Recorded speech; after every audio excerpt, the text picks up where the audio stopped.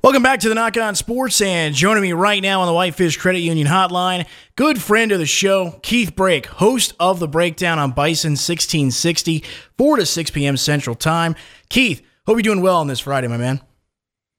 Yeah, doing great. Coming to you from Kansas City, actually, on the road with North Dakota State women's basketball as they continue a season where they're trying to get that first winning record since 2009-10 under second-year head coach Jory Collins, and ran into a little bit of trouble today with Kansas City, but a chance to bounce back tomorrow.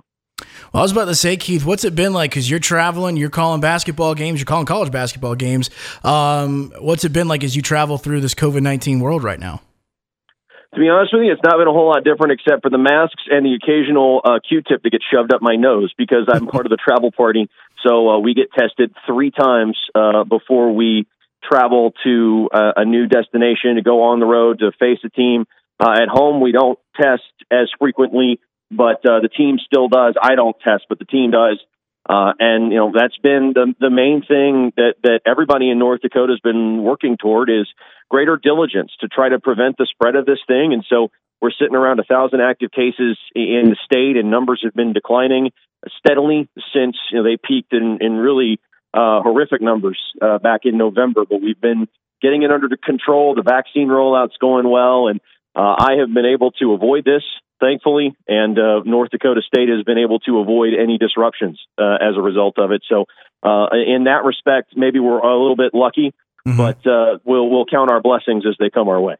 Absolutely. Glad to hear that, man. Really glad to hear that. I know you travel, and so there's a lot of risks that go with that as you continue to travel. Keith, lots happening, obviously, as you just talked about with COVID. Also still in the sports world as we look at the FCS. We saw the WAC is getting announced a couple of weeks ago. Now the news today, the Sun picking up a couple more teams as well. Let me just get your thoughts on what we've seen this year for the FCS as we see the landscape changing. I think a lot of schools are looking at what's going to happen up on the horizon. They're looking down the pipe at around 2025. That's when the Big 12's grant of media rights expires.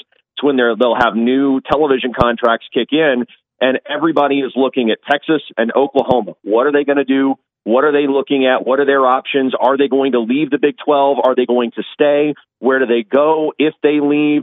Do they go independent? Do they join the Big 10? Do they join the SEC? Do they do something else that's a little bit more outside the box? And that will create a cascade effect of realignment moves throughout FBS that could leave well-positioned schools with an opportunity to move up in about 4 or 5 years, particularly in the Southeast, which is where the Sun is based and also where the WAC happens to be based. Not really in the Southeast. It's based in Texas primarily with a couple of outlets coming in Utah. But the primary goal, I think, of the WAC was to build a nucleus around Texas because there are so many other Division I schools there. I think they're looking at the possibility of an FBS conference down the road that could potentially catch, like a UTEP or a UTSA or some of those other Texas schools and create a condensed Texas-heavy league. I think the schools that you're seeing in the ASUN are maybe looking at what might happen in the Sun Belt come 2025 and positioning themselves for a potential move up to FBS. If you want to do that, you got to start right now. You can't wait until, schools start moving around and the proverbial, the bullets start flying, so to speak, when this thing gets hot, because it will get hot fast. And if you are left without a seat, you're going to be stuck where you are for a really long time. Keith, it's interesting you bring that up because obviously the TV contracts, as you just talked about, are going to really shift some things. And so let me get your thoughts. What does that mean for North Dakota State? Obviously, the talk's been there about potentially can they be a team that moves up? Is there a conference that would take them? What do you think about that talk as we get closer to 2025? I'm obviously not in the room when these conversations happen, but I do think that all of this with the spring season and the complete lack of coordination among FCS member institutions has maybe made North Dakota State lean a little more aggressively toward pushing for FBS. And it's still about, the right opportunity. It's about the right fit. If that opportunity comes along, I think North Dakota State will take it. I would say if I were in the management suite of NDSU athletics, I would be looking very closely at what happens with Boise State in the Mountain West, because the possibility of them leaving creates the potential for maybe a football-only invitation for North Dakota State. And if that were something that North Dakota State were open to, which I think they would be because they'd have their cake and eat it too, they'd play FBS football and keep their Olympic sports in the Summit League. A football-only invitation is something that I think makes sense for everybody, because now you've got a really good football program in the Central Time Zone, gives you more games. You don't have to expand the basketball revenue pie at all, and you can replace a school that has a really avid fan base in Boise State with a school that has a really avid football fan base in North Dakota State. So, in talking to people, writers who cover this thing or these sorts of things, and talk to industry people all the time, it sounds like if the Mountain West and North Dakota State were to have mutual openings, then that interest would be very strong, and it would be very likely that something could come from it. But we don't know. There's a lot of other things in play, and it could go out completely differently or play out completely differently by the time all said and done. But I definitely think there is momentum among the public for FBS, and I don't know if that is translating into internal pressure, but I do think there are some people who are paying very close attention to what's happening in the group of five to see if something could come up that fits North Dakota State. Right now, we are with Keith Brake, host of The Breakdown on Bison 1660, 4 to 6 p.m. Central Time. Keith, bringing it a little bit back more to the present time here, to make up these other conferences, the ASUN had to grab 3 teams from the OVC, the WAC grabbed 4 teams from the Southland. What do you think about the state of those 2 conferences? Could we see those disappear in the next couple of years? I think the OVC is going to be fine. I think it's going to remain a Tennessee-heavy conference for a while. I would not be surprised if they reached out to some other institutions for potential football-only membership. It's no secret that Youngstown State is kind of, their fan base is kind of apathetic with the Missouri Valley Football Conference because they can't travel to any of the road games. Not that that would necessarily get better in the OVC. It would probably be best for them in, of all places, the Big South, which just added Robert Morris for football and also has Monmouth, which are both closer than Eastern Illinois or Murray State, say, in the OVC. But I do think there are some targets out there for them to fill in with. And the Southland, I don't know what's going to happen because I don't think all the dominoes have fallen yet. Some people are starting to circle McNeese as a potential expansion target for one of these 2 leagues, either the WAC or the ASUN. I don't know that they want to leave the other Louisiana schools behind.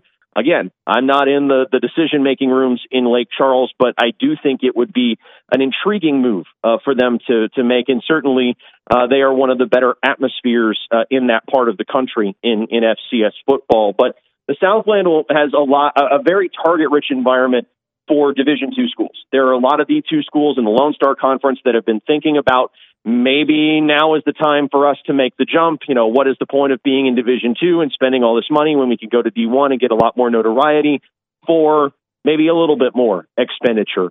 And as I look at that, I say there are going to be a lot of D2 schools in Texas that want to move up and join the teeming horde of Division I schools in the Lone Star State. I think the Southland will ultimately be fine. If that's where they go, it's where they go, if that's the route they go. But if they lose another school before they can make those moves, then things get really dicey. Keith, what do you think about this overall landscape as we have the ASUN, we'll have the WAC, as once we do get back to normal football season? I know we still have the spring one coming up here, but what do you think about it? Does this move the needle to more competitive? We always talk about the big 3, obviously, Missouri Valley, Big Sky, and the third one escapes my mind right now. I can think of JMU, but I can't think. CAA. There we go, the CAA. Do you think this brings more competitive balance to the FCS? I'm not sure the CAA is going to be around a whole lot longer, to be completely honest. Not in its current form, anyway, because there are a lot of people with a lot of different institutional priorities, and nobody really seems to get a good idea or have a good idea of what the league's goals are overall. No one's on the same page there. But I think in terms of creating a conference that is competitive with the Midwestern and Northeastern and West Coast powers.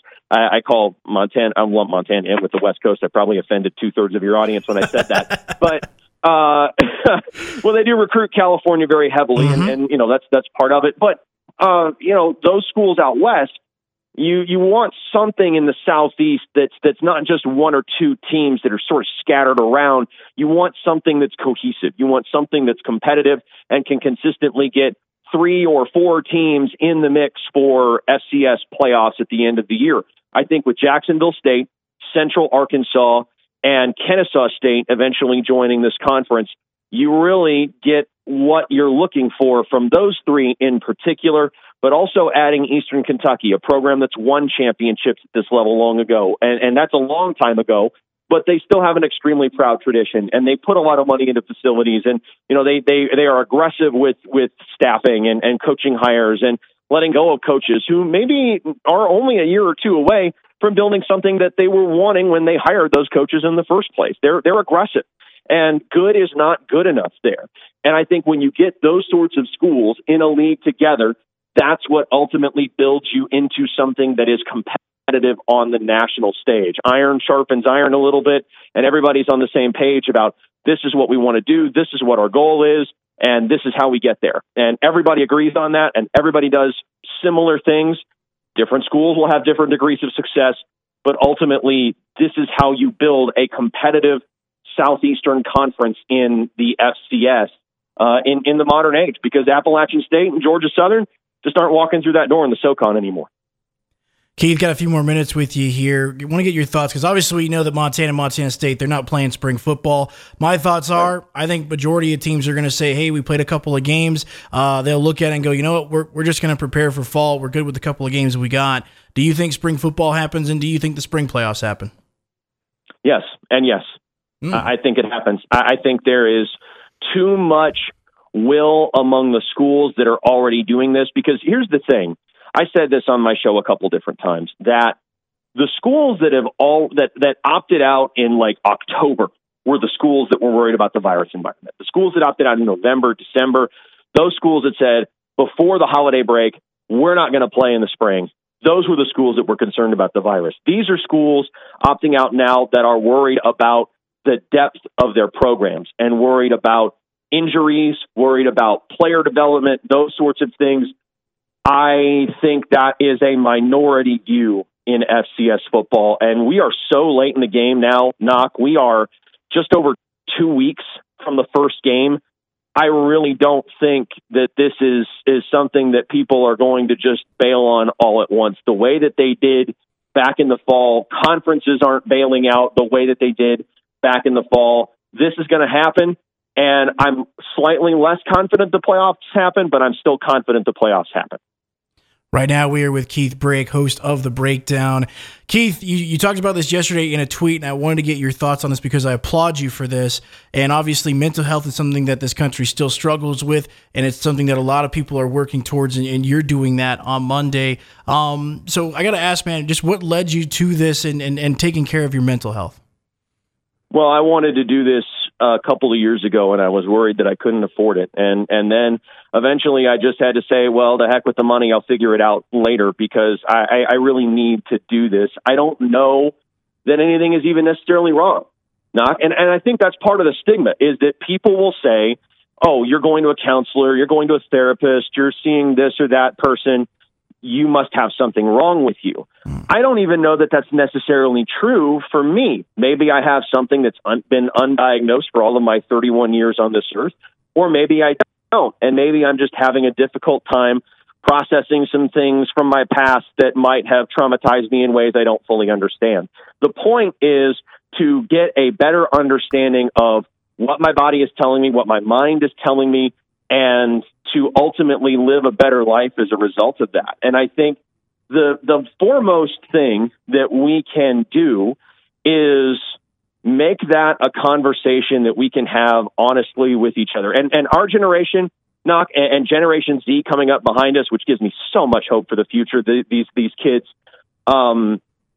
we are breaking that barrier down, one conversation at a time. It's no longer, we don't go behind a person's back and gossip with people like, oh, they're seeing a therapist, they must have had something horrible happen.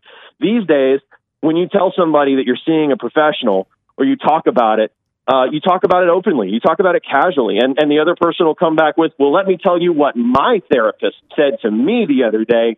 And that tends to be how the conversations go now, as opposed to something that's heavily stigmatized. I think we are doing a phenomenal job as a group of people, as a culture of breaking these barriers down. And we are not that far away from normalizing the things that I'm going to start doing on Monday. And I would encourage anybody else out there that's thinking about it to take the jump and make your life a little bit better, because just talking to somebody makes a world of difference. Completely agree. Keith Brake joining us right now on the Whitefish Credit Union Hotline. Again, host of The Breakdown on Bison 1660. Check him out 4 to 6 p.m. Central Time over there at Bison 6060 in Fargo, North Dakota. Keith, really appreciate the time. Really appreciate the insight as well, man. And look forward to chatting with you again soon. Appreciate you. Anytime, Nach.